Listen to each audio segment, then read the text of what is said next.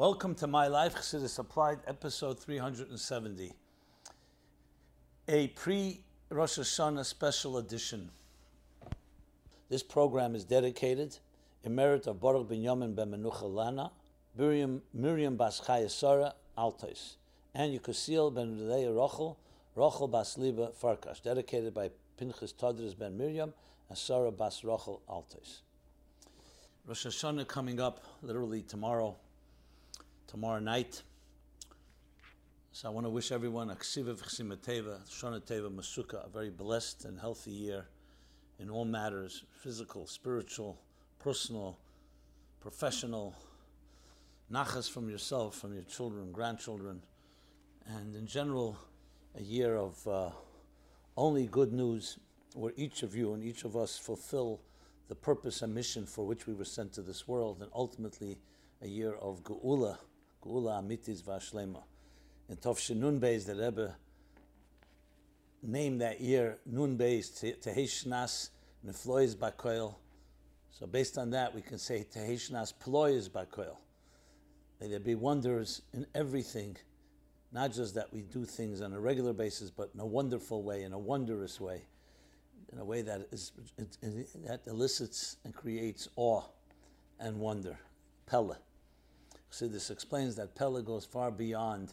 Aleph is the same letters like Pella. Aleph goes on Chochmah, Pella goes on Keser. In simple English, it means beyond the regular structure of existence, but a transcendent state. And we draw that transcendence into our beings. So a good place to begin is just a few days ago there was a flood, heavy rains that caused damage and unfortunately took lives as well. So let me begin just with that because it's so timely. Or this week's heavy rains a sign that Hashem is cleansing the neighborhood to get it ready for Mashiach. Well, whenever there's a tragedy and anyone gets hurt, it's very difficult to start calling it signs. We have to first be sensitive to the losses. At the same time, everything that happens is divine providence, and there's no question that we learn lessons from it. A mabul, we've had a flood, not quite like the great flood back in time of Noach, but a mabul is a sign from heaven that, on one hand, yes, brachas, gishmei bracha, but gishmei bracha, rains of blessing, also need to be measured and absorbed properly. So is it a wake-up call? I am sure it is. Again, it should always be in ways that do not take lives, that do not hurt anyone, do not frighten anyone. But right before Rosh Hashanah, with everything else that has gone on, the year 5781, this past year, it's not surprising that we have yet another deluge, another disruption, another challenge. It also destroyed Sifrei Torah, unfortunately, which is not a positive thing. So we have to look at it on both sides of it, appreciating and being sensitive to the negative, but also trying to learn lessons from the fact that from heaven something is flowing, but perhaps it has to flow in a way that can be contained in our containers. As I mentioned before, Pella, the Plois Bakoil, Pella, has to be in a way that we can also enjoy it and internalize it, because the whole point of Geula Mashiach is Eres Detayu Bekelim Detikun, in the words of the Rebbe on Chavches 30 years ago, Chavches Nisan Tavshin Nun Aleph. Eres Detayu means abundant and beyond abundant, very intense and very powerful energies, but in Kelim Detikun, in powerful containers, so they're commensurate and they can work together. And that's ultimately what Geula is, a transcendent energy that comes into our containers. Going straight to Rosh Hashanah, Chassidus applied to Rosh Hashanah 5782. So I'm going to read a bunch of questions that have come in from many different directions, also from previous years that I did not cover regarding Rosh Hashanah. And this special year, as the Alter Rebbe says in the Geras HaKedesh Simin Yudalid, which I think is a good introduction to everything Rosh Hashanah related, that on Rosh Hashanah, the new energy, chodosh u'mechudosh, a new and renewed energy that never existed before, unprecedented, enters into our lives, into existence. So that can tell you, that just shows you what kind of opportunities we have. It's not just another day, a whole new energy enters. And the same is true with the year Tavshin Pei Beis, a completely new energy. Our challenges and our gift is to make the containers, again, a chodosh, a new transcendent energy, but it has to make containers, so we should be able to contain it, internalize it, and integrate it. So with that, let's go in order of a bunch of different questions. What are some of the things that Rebbe did Erev Rosh Hashanah to prepare for a new year? Oh, I'm sure there are many things that Rebbe did privately. The things that we know that he did publicly, and the things that over the years was, of course, as all Minig Yisrael, we do the davening, the special davening of Erev Rosh Hashanah, then followed by Hataras Nedarim, where we disavow any of our vows in front of a Bezdin. The year Tafshin and Beis, actually 30 years ago, the Rebbe also spoke right after Hataras Nedarim, both from the Bima on the platform, and then when he came down and gave a bracha. That was unique. The next thing the Rebbe did was every year, of Rosh Hashanah, they would read, Chassidim would come to the Rebbe and read a Pan Kloli, and the Rebbe would give a bracha. That year, 30 years ago, which would be the last time we heard a bracha from the Rebbe on Erev Rosh Hashanah, the Rebbe spoke about Yom Adin, Rosh Hashanah being Day of Judgment. But the whole point of judgment, din, is that V'shavto ha'eda v'hitzilu ha'eda. They shall judge the nation, but they shall preserve them, save them. Because the point of din is not din as an end in itself, not judgment as an end in itself, but to lead to a deeper level of chsadim and rachamim, of kindness and compassion. And Erev Rosh Hashanah was a holy day, a sacred day as you prepare for Rosh Hashanah. You felt a certain awe. So these are some of the things we saw the Rebbe doing. As I said, I'm sure the Rebbe did many things we did not see. But of course, when the Rebbe would enter into Shul Rosh Hashanah, the first night Rosh Hashanah, he felt a certain sense of majesty, a certain sense of newness. It was quite unique and awesome. And of course, Rosh Hashanah itself, the Rebbe blowing shofar, and we heard and saw that was itself another experience. But we're talking about Erev Rosh Hashanah, and in general, the goal is, and the objective of this day, is to prepare ourselves for the Or Chadash, for this new energy, for all the blessings, for the Ksiva Teva, meaning the being inscribed in the book of life, a day that will determine the destiny of the entire year. So it's a serious day that prepares us, and especially as we come from Elul, a whole month of preparation. This is the culmination of Elul. And as we go into Rosh Hashanah, as the Alter Rebbe says, that's why the Pasuk says, Eini Hashem Elokecha ba mereishis Hashanah vad achris Shana. From the beginning of the year to the end of the year, God's providence, God's eyes are upon the land. Why does it say Reishis? If it's from the beginning to the end, it just say Kol Hashanah. So he answers, because Reishis is written without an Aleph, Chosed Aleph, because at the end of the year, there's a Chosed Aleph, there's missing an energy, goes into a comatose state in order to be renewed for the new year. And that's why every year you say Reish Hashanah vad Achri Hashanah, because then in a sense the contract expires. So that's Erev Rosh Hashanah literally. And then through our davening and through Tkiyah Shefer on Rosh Hashanah, we draw down this new energy. So that's the significance, the power of this day called Erev Rosh Hashanah. What is something practical we can do Erev Rosh Hashanah to get ready spiritually in order to maximize our positive entry into the new year? Thank you and Happy New Year. So one of the things is taking a resolution to do something you haven't done before. The Rabbeim, we're told, would add a new hidur, a new special care, or a new emphasis, or more commitment to different mitzvahs that they did. It can be learning a little extra Torah every day. It could be other commitments that are positive things, mitzvahs and tzedakah, or greeting others, guests, and other things of that nature. So a great way to make a keli for Er Chodesh is to do something Chodesh. To do something new makes the best container to draw down new energy. Now we also know Rosh Hashanah is a day when Shetam Lichuni Aleichem, we blow shofar. So we blow shofar in order to crown God and coronate God as king. So a question has been asked, why does a king need to be coronated every year? Was King David or Shlomo coronated every year, or just once on their first day on the job and it lasted for their lifetime? Isn't Hashem the king forever and ever? On Rosh Hashanah, we seem to treat the situation as if we gave Hashem a one-year trial run as a king, and now we want to renew the contract. Well, the explanation I gave before about Reishis Hashanah Vad Achri Hashanah answers that question.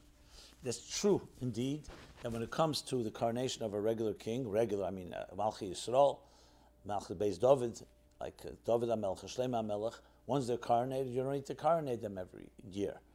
Though we have to constantly renew our commitment. But when it comes to Rosh Hashanah of the world and the coronation of God as king, we're talking about the creation of existence itself. it is the reason that the Eibishter chose to create a world is because he wants to be king on this world, that we have a relationship with God, and that he be seen as the leader, the authority that we accept willingly. Malchusei berotzen kibla aleim, willingly. So that's why every year it starts anew, because it's not just about coronating God, it's our renewing our contract in this relationship, that the world should be recreated anew, and we should be given a new year, a blessed year, and all that comes with it. So it's a good question. In that sense, the coronation of a king below is not necessarily exactly as it is above, even though we say malchusa da'ara ke'en malchusa d'rekia, that the kingship below is like the kingship above. But nevertheless, in this context, here we also have the additional element of a total renewal of all the hashpos and amshachas. Is there something similar in the kingship below? Maybe it needs to be looked into, but that's the ultimate answer. It also goes back to a renewal. If we would just coronate once God as king, it would lack the element of renewal that's necessary, so important to life, that it shouldn't be mitzvahs anoshim ulamoda, which means mechanical, robotic commitment, but one that we're constantly renewing every year, and then of course every day, in a smaller sense of the word, in a more microcosmic sense. Next question, we start talking about many questions around shofar. Mitzvah sayem b'shofar. The main mitzvah of Rosh Hashanah is shofar, blowing the shofar, a ram's horn, which is a horn from the ram, which is properly prepared, that releases the sound. So, dear Rabbi Jacobson, what is the reason for the different shofar sounds? Can you please give an explanation to the meanings of the different notes we sound on shofar and their importance? Is there a connection between blowing the shofar and Rosh Hashanah and remembering the Akedah? Did Avram take a ram's horn and go toot and toot it to celebrate Yitzchak's survival at the Akedah and the foiling of Satan's plot to have Yitzchak killed, which would have subsequently been the end of our nation? Therefore, besides the judgments and self-introspection, is Rosh Hashanah also a happy celebratory day because humanity survived another year? So first of all, there are 10 reasons given. Avraham brings 10 reasons given for the blowing of the shofar. I'm not going to go through all of them. One of them is indeed a reminder of Akedah Yitzchak, the ram that replaced Yitzchak as an offering. And it is therefore a reminder of the Akedah every year. And as we read it, one of the readings of Rosh Hashanah, the first day, the Akedah. The second day, we read the entire story of Sarah giving birth, and then the Akedah Yitzchak. And we say it every day in davening. And the reason for that is because this was one of the greatest acts done in history, where Avram was ready to give up his own personal love for his father, for his son, in order to connect to Hashem. Now, God forbid, that's not what God wanted him to take his son, but it tested him. So we remind that, and we invoke that on Rosh Hashanah. So the blowing of the shofar, which is about going into the depths of a person's heart. What deeper place than one of the experiences in history where Avram had to go to a deeper place. As bincha, as yechidcha sherahavta, your only son that you love, to take him and bring him to bind him and bring him as an offering, that comes from the deepest place within Avram's heart. We invoke that when we blow the shofar. So the ram is not just incidental. The ram's horn reflects that type of innermost cry that we cry out, which is what the sound of the shofar means in the first place. Why don't we just cry out with our voices, human voices? Because there's a certain simplicity. A human voice is ultimately driven by human structures, human conventions. When you bring an ayil pasha, and you bring a shofar shel ayil, which is ayil is an animal, a ram, and you use its horn, it has a far more pure element to it. It doesn't have any human intervention. It's coming from the deepest personal place. And that indeed, the different sounds of the shofar reflect 3 different cries, as the Gemara says. The long cry is like a wail. Then there's more like a fast cry, like a staccato type of sounds. And then that's the trua, and then there's the shvarim, which is like more like long, drawn out cries, because they reflect 3 different ways that the soul can express itself. The long wail, the tkiya, reflects a ongoing experience that we're feeling and we're crying out, and at least it manifests itself in a constant sound. So it's more tangible, more palpable. As the tkiya, as it goes on, the next is a step where we have 3 or 4, how many you make in the the Shvarim that is still has sound, but now there's spaces of silence. So it's going deeper into the heart of the human being and soul of the human being. And finally, the Truah, which is the short sounds, is like almost like tears that you can't even control. It's just little sound and silence, sound, silence, sound, silence. Silence always represents a deeper place, because the Zohar says there's actually a fourth level, a kol delay shtama, a voice that can't even be heard. So as Rosh Hashanah, we are meant to try to dig deeper into our innermost souls, express it in sound, which is greater than expression in words. There's koil b'dibur. Those are words that we say in davening, including the psuke, the 9 psukim we say malchus zechrein shefris, but that's words. That's already a definition, and we need a definition because the blessings of Rosh Hashanah and the renewal we want into the structures of our lives. But we also want to move to a place that's transcendent beyond the structure. So the 3 sounds represent 3 levels of that, where there's sound, mostly sound, or all sound, but it's already not speech, it's just a wail from the shofar. Then there's sound and silence, and then there's much more sound and silence mixed together, until we can reach to the place that's beyond any sound altogether. So that's one of the explanations. For more explanations, you can look in different Sfarim and Chassidus. I collected a bunch of them in the book, in my book 60 Days, a spiritual guide to the 60 Days, a spiritual guide to the high holidays. I'm mixing my books together.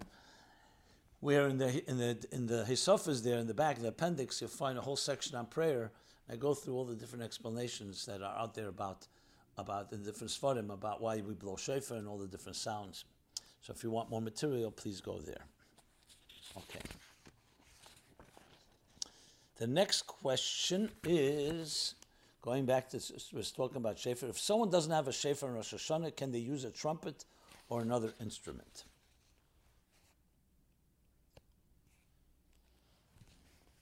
A bugle or kazoo or another instrument that makes similar sounds. Does the Bible specifically say it has to be a ram's horn? Well, if you look in Shulchan Aruch, based on the different psukim, it says, yes, a ram's horn is preferable, but it can be a horn of another animal. That may not be a ram, but that's b'di'evet, meaning only if you don't have one. But not anything outside of that. It has to be an animal, horn from an animal, a kosher animal, I should add, preferably, and first and foremost, an ayil, a ram. And as I said, it has to be from an animal. So no, you can't use a bugle, you can't use a trumpet or anything like that. That's not shofar. Shofar is reflecting that sound that reflects the closest approximation to the sound and cry of our souls. Okay, that answers that question. Since we're talking already about the reasons for shofar, so another question was, does it say somewhere that shofar will be blown during Tchias HaMesim? Is it because a shofar is so loud that it can wake the dead? Okay, I think that's probably tongue-in-cheek a bit. Wake the dead, I don't think a shofar could help physically for that, but spiritually, absolutely. I believe it's one of the 10 reasons. So the shofar was sounded by the Matan Torah. There's the reason of Akedah Yitzchak. Another is that La'asad Lava Yehoyib Abiyemahu Yitokah B'Shofar Gadol, to be the calling of the great shofar. That's associated with Mashiach in general, and particularly Tchias HaMesim. So the answer is yes. And it goes back to the same idea. What does God forbid a mess? A mess is where his body and soul have been separated. How do you reconnect them? By reaching deeper. A deeper place, which is the whole idea of a shofar, to reach a deeper voice within the soul, within the divine. Ma'amakim korasicha, from our depths. Mina meitza korasika, from our narrow constraints, from our different words you can use for meitzar, from distress, we call out to God, Anoni b'merchavka, and God responds b'merchavka, with the expansiveness of the divine. So whenever we need to invoke and evoke that type of power, we blow shofar, which includes by Tchias HaMesim.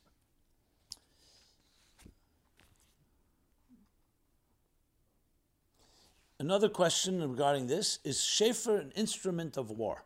Was the shofar originally used as an instrument of war, and the different tones and sounds gave instructions and directions to the troops? If so, is there a correlation between Rosh Hashanah and a war? Could it be the battle between good and evil? Well, there is a correlation, correct. First of all, the Torah talks about to make two trumpets. And trumpets were used. Even today, it's all used to confuse the enemy. It's used to also elicit confidence and power and courage for the military that are fighting. So shofars were used during war. The question is, what type of shofar? Were they a shofar shel ayil, meaning a ram's horn, or other types of trumpets? I mentioned before, trumpets as an instrument is not to be used on Rosh Hashanah. You need a shofar shel. But the shofars were used, including ram's horns, were used in different times of war. For Rosh Hashanah, it's not a physical war, but talking about a spiritual war. Firstly, the war against our own resistance, a cry. Like the Rambam says, even though shofar is a gzeres hakosov, meaning it's a dictate that God said without necessarily a reason, yet there's a remes, because uri yeshenim mitir demaschem, it's about waking up those that are asleep. So like a wake-up call. That's what the shofar represents, a wake-up call. So number one, a war with our own resistance. Number two, yes, to break through all the gzardin, all the different decrees from the negative forces in heaven that may block or try to impede the flow of the blessings. So shofar has that role as well. The role of breaking through blocks and impediments and so on. Okay. What difference does it make who blows the shofar?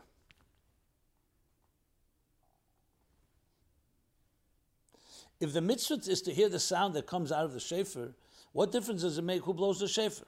Why can't a woman blow it for men? So first of all, the halacha is a woman cannot blow it for men. The reason being because it's a mitzvah shazman grama, which means it's connected to time. It's a time-related mitzvah. Men are responsible, women are not. Even though women do go out of their way to hear the shofar, and there are questions whether they can sound the shofar for each other, but because they're not as responsible as a man, that's why they can't blow shofar for a man. We're talking about besides other reasons of tznius or modesty and so on. But the point, the question here is not just about women in general. Who is chosen to blow the shofar, the sound of the shofar? It's considered to be the leader or the Yireh Shamayim, the greatest, most person has the most awe of God in the community. The Rebbe was the one that blew the shofar, as it was with the Rabbeim before him. And the reason for that is, one of the reasons, because shofar is not just, you're not blowing a trumpet. We don't need a trumpet blower. This is a spiritual call using a physical ayil, a physical ram's horn. But it's a spiritual call. And the pasuk says, Ashrei ha'am yedei surua. Beloved, cherished is the nation that yedei, they know the sound.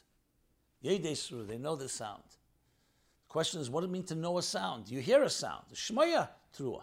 Shemei trua. What means yedei trua?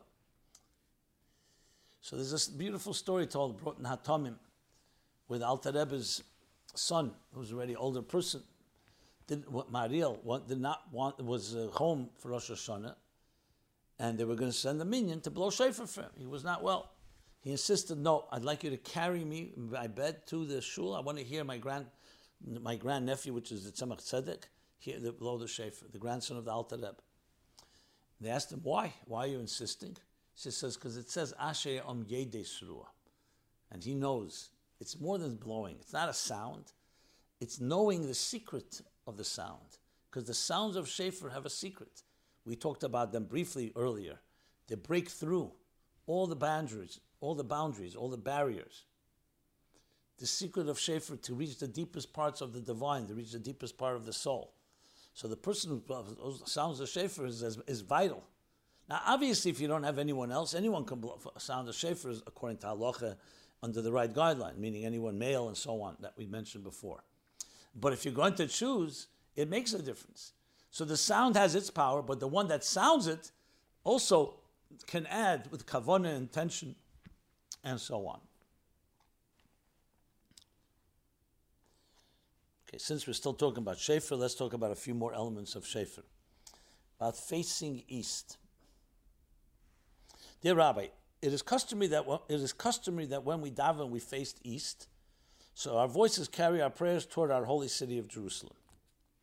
I've noticed that when the person blowing shofar faces east, the opening of the shofar, which is usually at a 90-degree angle from the mouthpiece, will face south. Is this not an issue? Should the person blowing shofar perhaps face his body north so the sound coming out of the shofar is directed east? Very interesting question. So all I can tell you is I'm a personal eyewitness many, many times. The Rebbe faced east. He faced the Aron Kodesh. And the shofar was indeed facing south as he blew the shofar. Definitely not facing east. So just that alone tells us we can rely on that. If you want the logic of it, perhaps, you can say, based on what I just said, it's not just the sound of the shofar. It's not just the sound of our prayers. It's the direction in which we stand. And especially when it's so important to have the Baal Tekeya, the person who's sounding the sounds, be a person who's Yedei Surua, so the direction he stands is also vital. The shofar, remember, can't be blown without a human being. It doesn't blow itself. It can't sound itself. So perhaps that's the bottom line.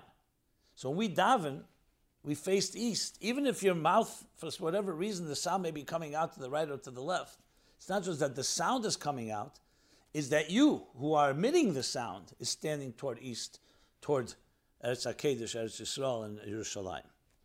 But it's an interesting question, yeah. Do we have more shofar? Yes, there are more shofar-related questions. Looking at the Rebbe's face,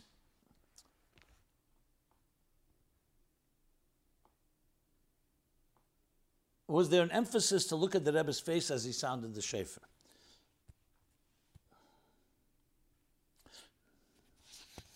I remember as a small child in 770, someone told me to try to look at the Rebbe.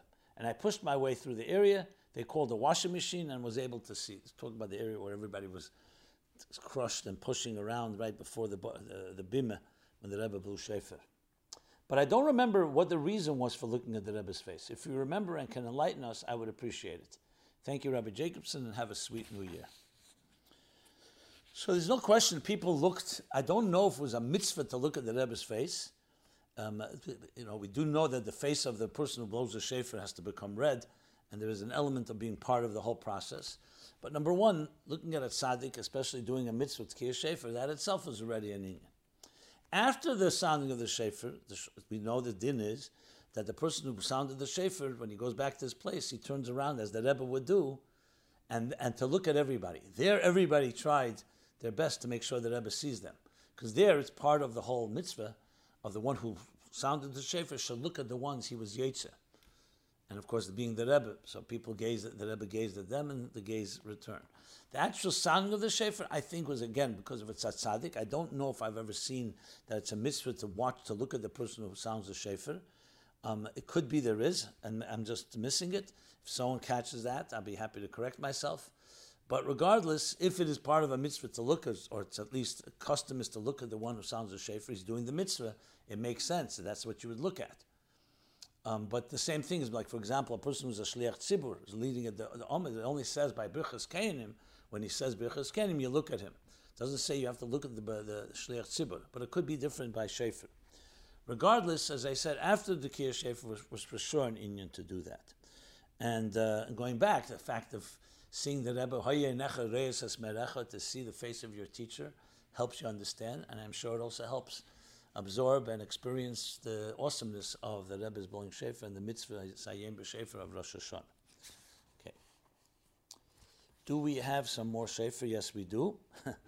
A lot of questions came in about this topic.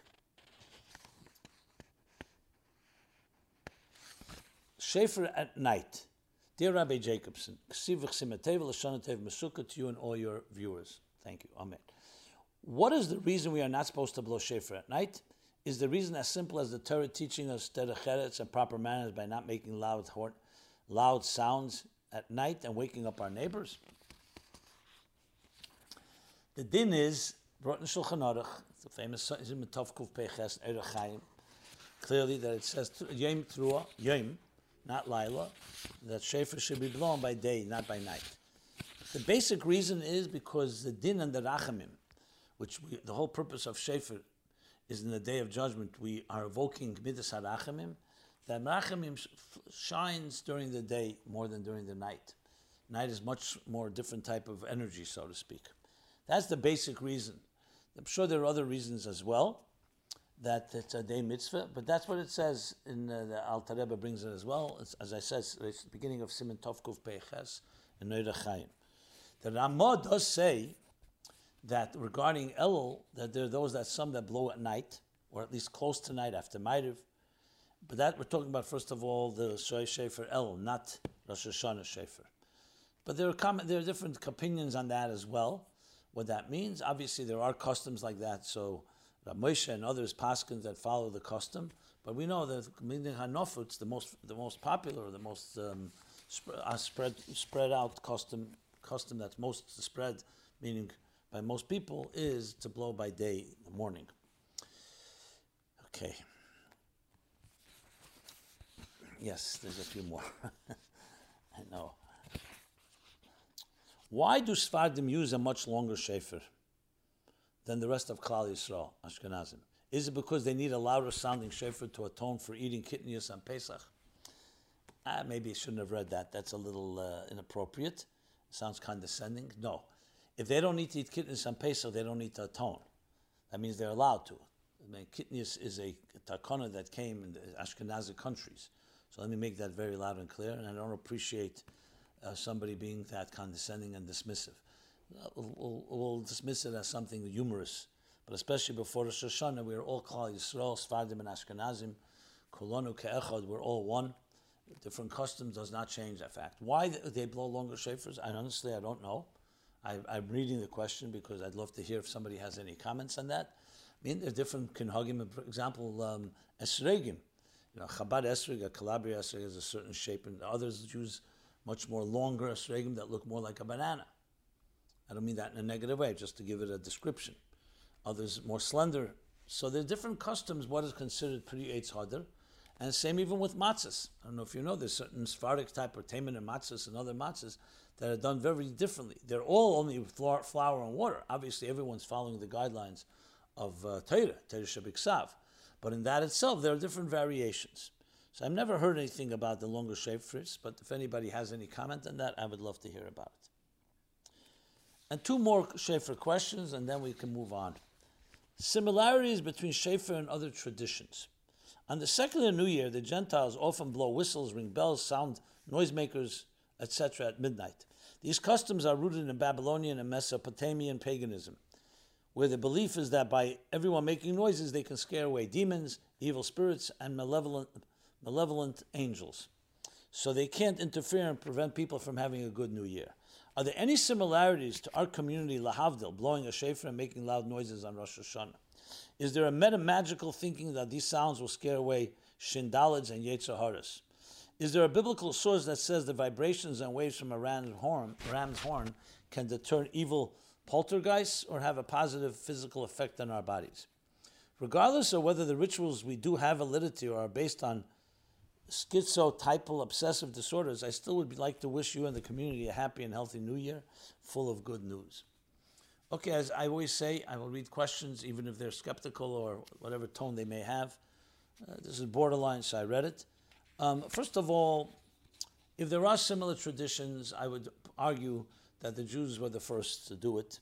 You go back all the way to Shefer, the earliest Shefer you have, even in the time of Adam HaRishon, you talk about an Ayel and Shefer Shalayel, and definitely by Matan Torah, and so on. If there are similarities, there may be. The people have ripped off different Jewish ideas, and nothing surprising about it. It's not nothing disturbing about it. But we are not doing it for any type of these paganistic reasons, God forbid. Shefer is a beautiful, pure mitzvah that's given in the Torah to connect to Hashem in the deepest possible way, as we've been discussing. And yes, to cut through barriers and boundaries and all kinds of constraints and limits, min ha-meitzer, to get through the distress or the narrowness of our lives and to reach a more expansive place. Beyond that, I never did a study. I'm not interested in doing a study of comparison. If somebody wants to find similarities and certain things that traditions in the secular world, it'd be always interesting. But we have enough richness in understanding Shefer, and that's what I would focus on. Okay. And it's not just with Shefer. There are other things as well that originate in Torah and Judaism that others have adapted or adopted in their own fashion, sometimes with distortion, sometimes without, sometimes very different. So nothing surprising about that. And finally, why is shofar forbidden on Shabbos? Even though this year Rosh Hashanah is not on Shabbos, but someone asked, we are taught that the sages prohibited blowing shofar on Shabbos, Rosh Hashanah, because someone might be tempted to carry a shofar to shul on Shabbos. Well, the exact lashon is because everyone's responsible for shofar, but not everyone's a baki, an expert in shofar. So they may want to ask a rav or somebody a question, and they may carry a shofar on Shabbos. But according to that logic, the sages should have also prohibited davening on Shabbos, Rosh Hashanah, because someone might carry a machzor on Shabbos. Therefore, I'm guessing logically that there's something more here about the shofar. Perhaps the sound waves from the shofar would cause dissonance with the energy of Shabbos. Can you please enlighten us? Thank you, Rabbi, and have a sweet new year. So first of all, a bigger question is asked. It's a mitzvah says to sound shofar on Rosh Hashanah. The chashash, the concern that someone may carry is only a shvus, which is the Rabbanon.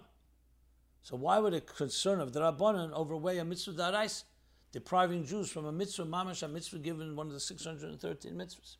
So Chassidus explains, then you have to say because Shabbos actually draws down the same energy that shofar does. And that's why when it's Shabbos, you don't need the shofar. In the Beis HaMikdash, it was even a higher Amshacha of shofar, so that's why even on Shabbos they sounded the shofar. Yud Gimel Tishrei Tov Shemem, the Rebbe asked a very powerful question. So that's the reason why then does the Gemara say because of the Gzeira the Rabbah, which means because of Shvus, because of carrying.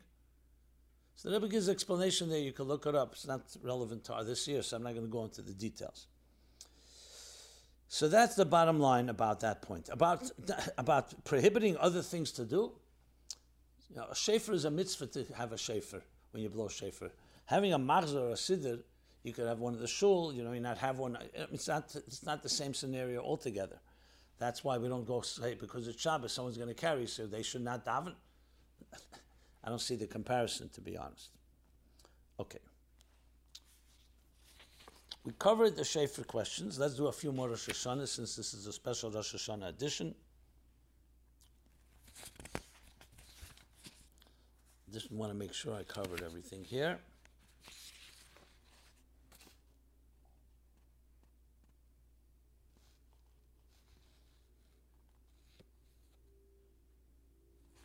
What's the best way to pray on Rosh Hashanah for financial success and abundant parnasa?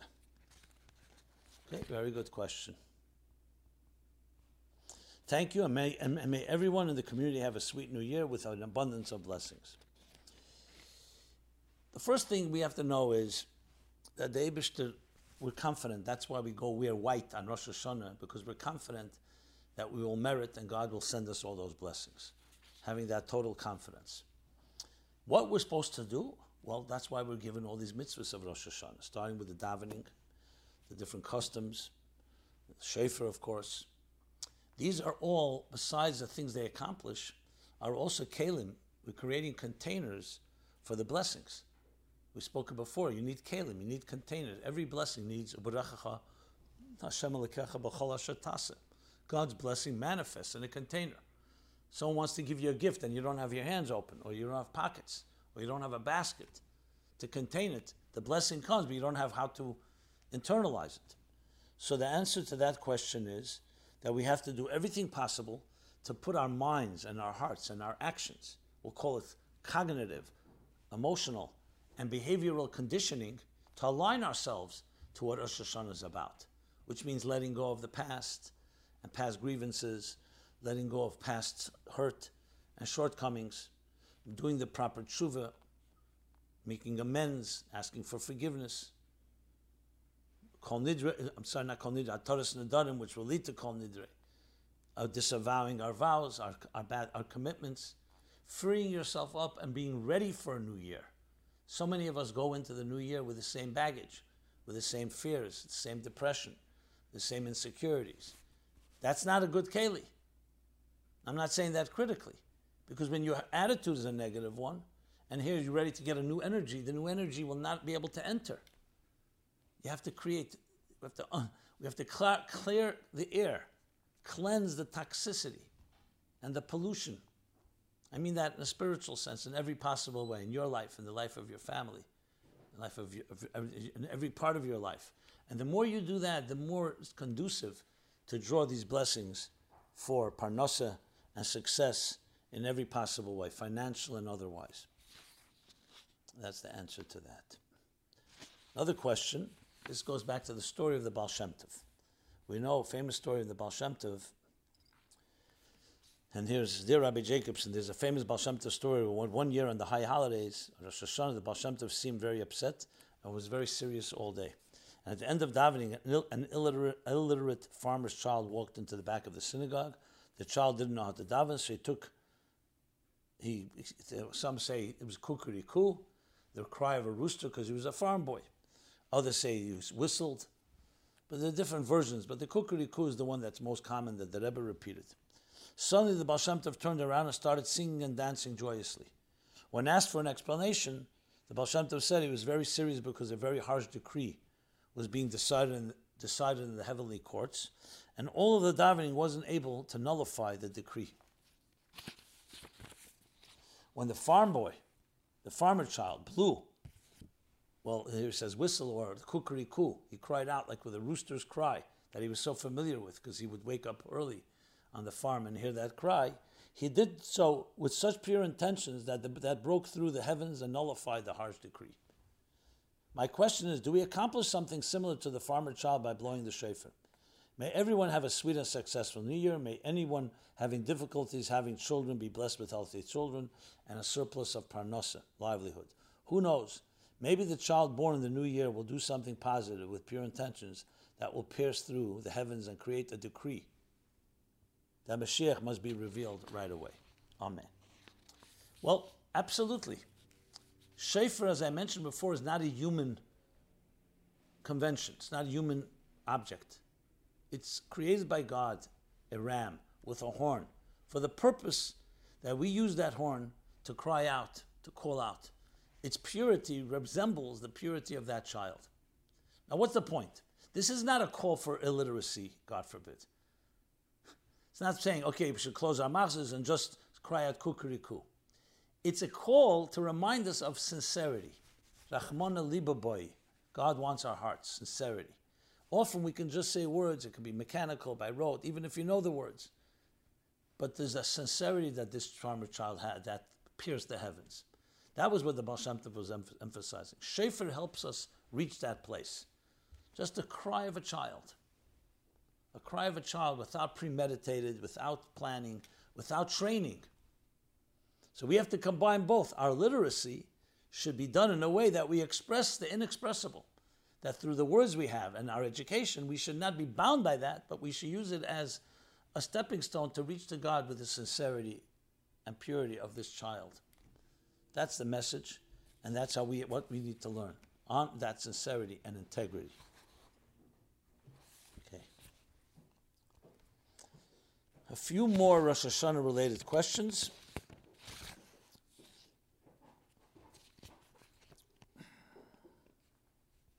Why do we dip an apple in honey on Rosh Hashanah, the first night of Rosh Hashanah? What is the reason we dip an apple in honey on Rosh Hashanah? If it represents having a sweet new year, can it also be accomplished by dipping an apple in sugar or Pepsi with corn syrup or saccharine sweeteners? Is there something specific about a bee that regurgitates pollen to make honey?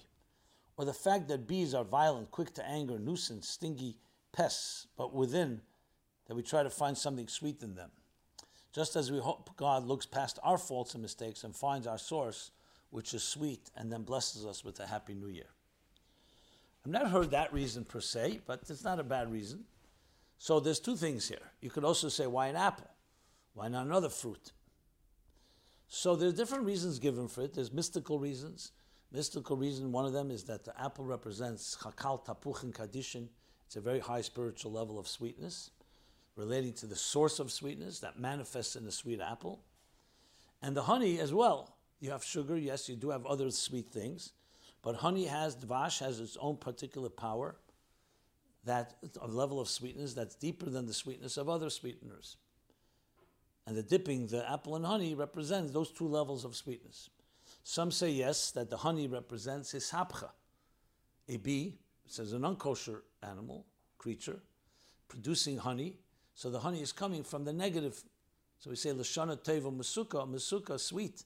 Can be a sweetness that's originally sweet or a sweetness that comes from something, from a stinger, or from something that is able to produce that can be seen as negative, and that is turned into a positive. So it's not just regular sweetness, but a transformative sweetness. And other reasons that are given for this custom. Okay. Simonim.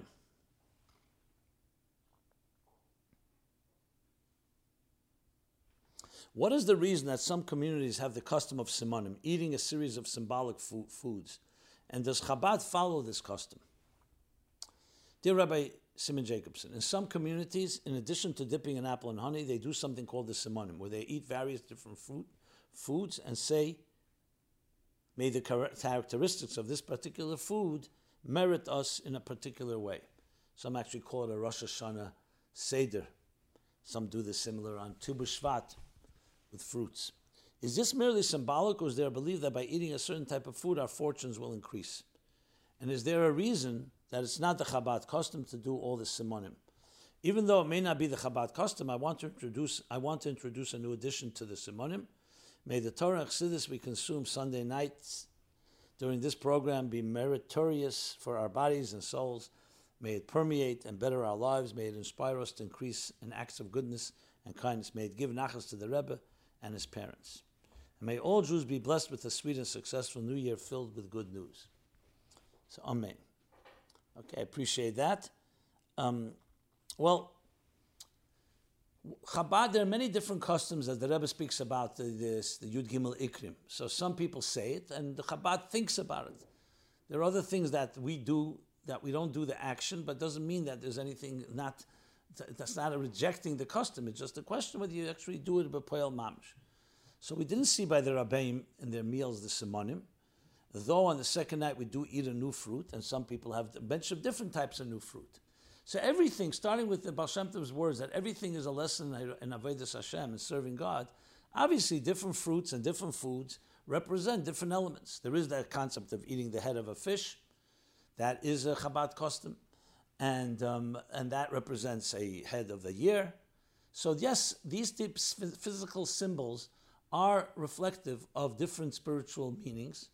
So there is definitely value in it. What Chabad doesn't do goes again to certain things Chabad is embraced as a custom in action. Some it's embraced a custom in concept.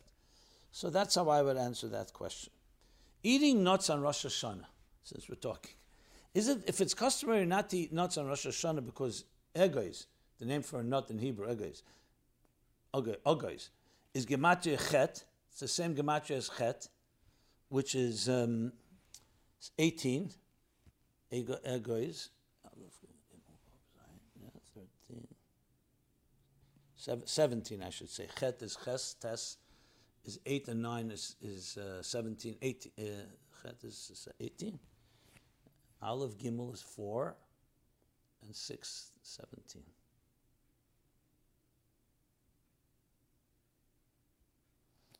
Not sure how that works, to be honest, but that's what it does say. Then why is it okay to eat nuts the rest of the year? Also, many people mistakenly think peanuts are nuts, but they are actually legumes. Therefore, is it okay to eat these nuts on Rosh Hashanah? These nuts. Thank you, and may you have a happy new year. Well, remember to answer this question with another question. Chassidus asked the question, why after Shemoneh Esrei, when we reach such a high level of bittul and selflessness, do we say tachnun, and we mention our sins? Sins should be earlier, when you're not on that level. And Chassidus answers, because when you reach a higher level, even small, subtle things become much more prominent. So when you're on a lower level, they may not be noticed. Like think of a piece of dust on your eyeball is irritating. A piece of dust on your finger, it's not. Is not. So when a person reaches a higher level of spiritual state and refinement, everything becomes more prominent. Rosh Hashanah is the head of the year. So there's nothing wrong with eating nuts. It's a mitzvah, it's not a mitzvah, but it's a kosher food. But on Rosh Hashanah, when you want to be extra careful because you're setting the tone for the entire year, so anything that hints something a little bitter, we don't eat. We do things that are sweet. And nuts, because egois is gematria chet, or Ogos is Gematria Chet. That's why we avoid it. So it's not about the nut per se. It's on Rosh Hashanah. Everything is more, even the subtler things. So we stay away from anything that hints to. And also a nut is a klippa. Klippa means a shell. Nuts have shells. And they represent things that are more concealed. Tough like a nut is the expression. Things that are nutty, being nutty, that I never saw anywhere. But the idea is that nuts represent something that we need try to avoid on a special sensitive day like Rosh Hashanah. Tashlich. Hello, Rabbi. A question about the Tashlich ceremony. I believe many people mistakenly think they are casting breadcrumbs and transferring their sins to the fish. I think the real reason we throw breadcrumbs is because we are showing compassion and kindness to the fish in order to inspire God's compassion and kindness to us. If that's the case, why specifically do we do the ceremony at water with fish? If we can elicit the same feelings by throwing, let's say, a meatball over the fence to our neighbor's dog. I find many of these questions they elicit a little smile. Interesting suggestion. Well, there are many different reasons why we do tashlich. One of them is because fish actually, because ask a better question, we're giving our sins over to fish? Why are they responsible for our sins? So fish represent a certain cleanliness. That's why fish don't eat shechita. You don't need to slaughter a fish, because fish are always submerged in water. Ayin hara does not affect them, because they're concealed. They represent, in the language of Kabbalah and Chassidus, Alma Diskasya, the hidden worlds. And as such, when we go there, we're eliciting that hidden world. And yes, we're throwing our sins, but mitzulis, we throw them mitzulis ayam in the waves of the water, in the ocean, with the fish, because we want it to be swallowed up and should be completely concealed, just like the fish that are concealed. It's not that we're passing on our sins to them. It's actually a way of healing. The breadcrumbs is a custom that not everybody uses. Chabad did not, the Rebbe never threw breadcrumbs. Some do. Some do it, as you said, to show compassion. Unfortunately, sometimes breadcrumbs end up hurting the fish, so that needs to be addressed as well. That's another topic. And especially here, so the case here is water and fish. This isn't about just throwing food to different animals. The Shabbos, Pasha B'Shalach, Shabbos Shira, the Maral's custom, through kasha to the chickens, but that's a separate, different discussion. Okay. On Rosh Hashanah, it is a good idea to meditate on our shortcomings and make resolutions for positive changes for the coming year. My wife is asking me to resolve that I'll quit smoking this year. Even though I know she is right and I'm wrong, and that smoking is a dangerous and disgusting habit, I'm very afraid. The addiction is strong and I don't quite know what I'll replace it with. Has the Rebbe ever publicly spoken about smoking or given anyone advice on the best methods to quit smoking? Any advice would be greatly appreciated, as I plan to respect my wife and try, but I'm still very afraid. Thank you. The Rebbeim had a custom before Rosh Hashanah. I should have mentioned it before, but I'll mention it now. They would go into their Rebbetzin before Lichtsinden, sometime before Rosh Hashanah, and wish them a new year. The Rebbe once explained, because Rosh Hashanah represents Malchus, Binyan HaMalchus, and the wife, the Rebbetzin, is Malchus, the queen. So to greet Rosh Hashanah, the Rebbe would go in. It's a lesson we all can learn from. I definitely recommend listen to your wife, Malchus, especially as Rosh Hashanah comes in. The Rebbe definitely gave advice how to deal with addictions. Always needs a lot of willpower. It needs others that are support systems to keep you going. It's very hard to do alone. And it needs an alternative. Find a good addiction. Start learning something, start doing something that you enjoy, but something in Kedusha, maybe starting a class, Hafatzas Hamayonas Chutza, sharing something with others. Find something that reflects a positive thing and become addicted to it in a good way to replace, and the Hashem will surely help. Those are my short few suggestions. So one more Rosh Hashanah related question. Dear Rabbi Jacobson, please help me settle a disagreement with my husband. There are some appliances we need to replace in our home, and my husband says he wants to wait until after the new year to buy them. Because with the new year comes new blessings from Hashem that have never been revealed before. I don't understand why a washing machine needs a blessing. You put soap and dirty clothes inside, and it washes everything. I secretly think my husband is just stalling because he doesn't have all the money yet and is just misusing the Torah to make excuses. Well, if your husband and you are both listening to this, as I said before, I would defer to the Malchus. I would tell your husband to defer to you. Not because I'm taking sides. Rosh Hashanah is coming. It's a time to be more expansive and not be so narrow-minded. And if your wife is suggesting that, that's what I would do. What's the point? Why make this into an argument? On the other hand, I say to you, the wife, if your husband for some reason is so adamant, I don't think that this should become an issue. Coming Rosh Hashanah, let's focus on bigger things for bigger blessings. I would try to just diffuse the whole thing by either one of you just compromising. It's not that significant. That's my practical advice on this matter. Okay. So, with the last few minutes we have, I want to say a few things. There's a general holiday OCD question I was asked. Dear Rabbi, why are there no systems in place in our religion to deal with scrupulosity? Scrupulosity is when people have an obsessive-compulsive disorder that is expressed through repetitive religious rituals, even without understanding the underpinnings of these rituals. It can also be expressed through a mechanical, robotic repetition of prayers or other rituals. I'm sure it is more important to God if we pray for only 5 minutes, but understand and mean what we do, instead of an hour of mumbling words that we don't understand. Well, as I often suggest when it comes to things like this, let's just start with the davening. Davening is a long davening. Yes, I would choose a few prayers that you can focus on. But there's something to be said about reading the words, they're holy words, even if we don't fully understand. So I don't agree with what you're saying here entirely. On the other hand, the OCD issue, complete obsession and compulsion, obsessive-compulsive disorder, often religion can bring out the worst in us. This is where you have to ask yourself the question, are you doing it because God wants or because you want? I know it's easy to say God wants it, that's why I want, and I want to make sure I'm careful.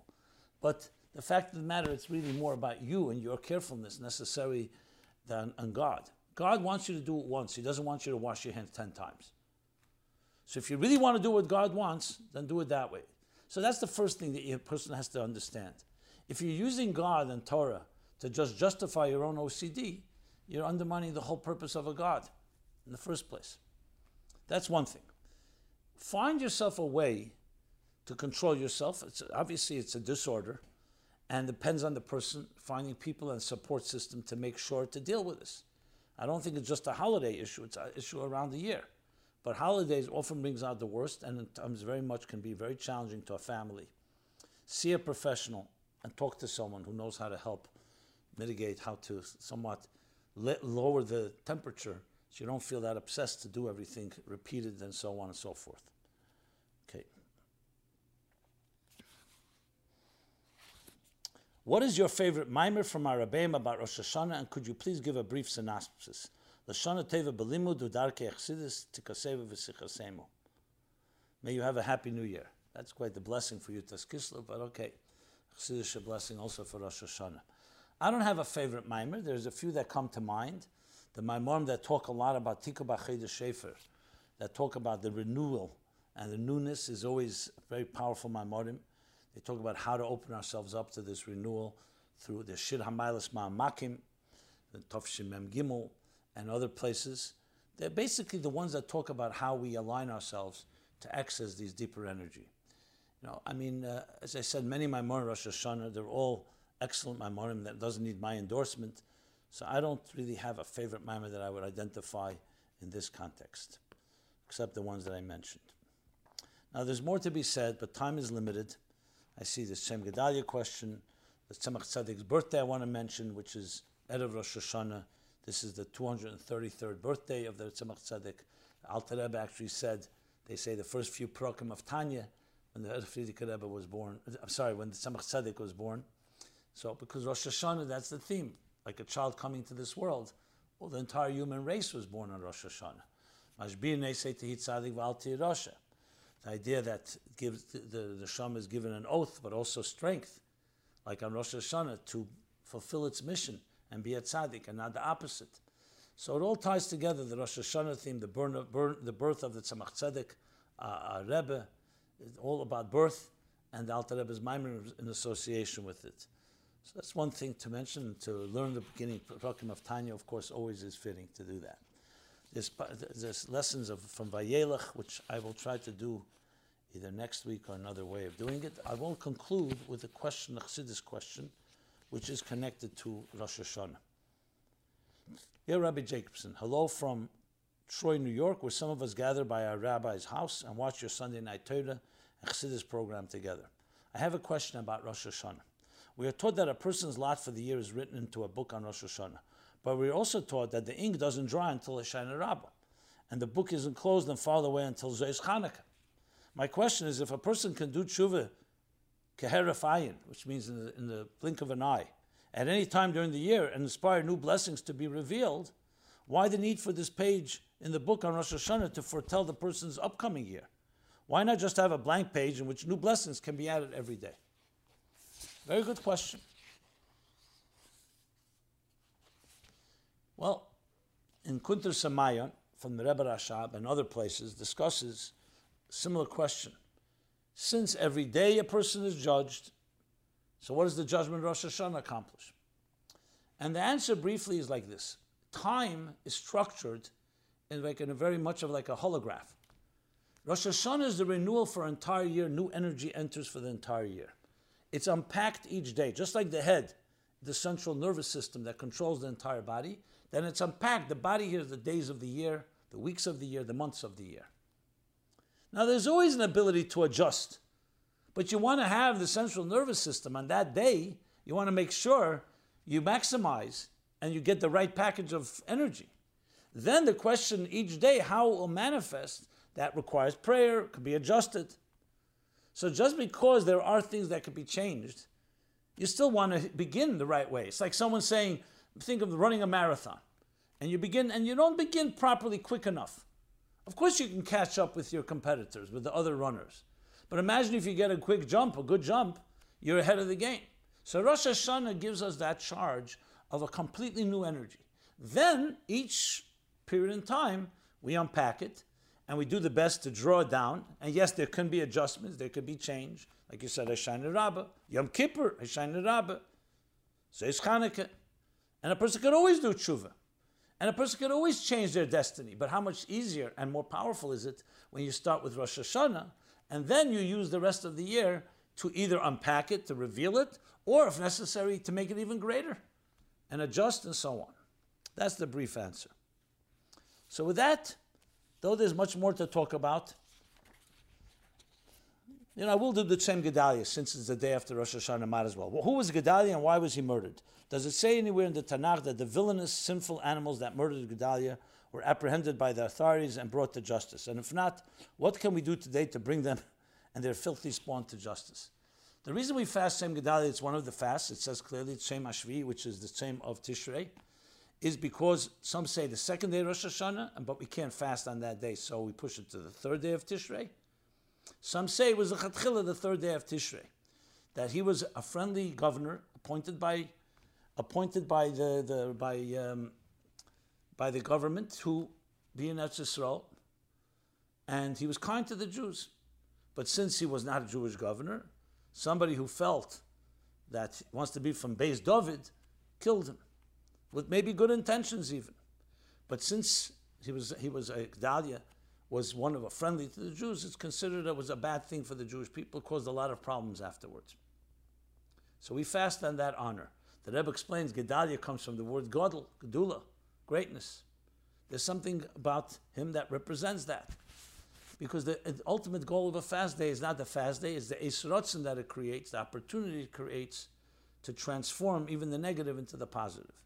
That's the brief story, but the Rebbe also brings that the reason he was killed was Beis David. So the fact is that also has a certain element of revealing Mashiach and Geula. However, it has also the negative side of Gedalia's killing. That's the brief story. And with that, I want to conclude and wish everybody a Ksiva v'Chsima Teva. They said at the outset, a very good gebenched yar, begashmis and beruchnis, beboneh chayim zeyne revicha, children and nachas from children, and parnosa and livelihood, and health and long life, and everything else that a person needs and deserves more than we can even imagine. Hashem should bless us with a year of only health, a year of Geula, Hamitis Vashleya, Ployis, Tovshin Peibeis, Ployis Bakoil, wonders in everything. And the ultimate wonder, Renu Nifloyis, The Gili of Pella, even without the Nun, the Pella, the ultimate wonder, the ultimate transcendence of the Geula Amitis Vashem. A good gebencht yard. We're here every Sunday, 8 to 9 p.m. My Life Chassidus Applied. Thank you very much. This program is brought to you by My Life, Chassidus Applied. Please help us continue our programs. Make even a small contribution at chassidusapply.com/donate.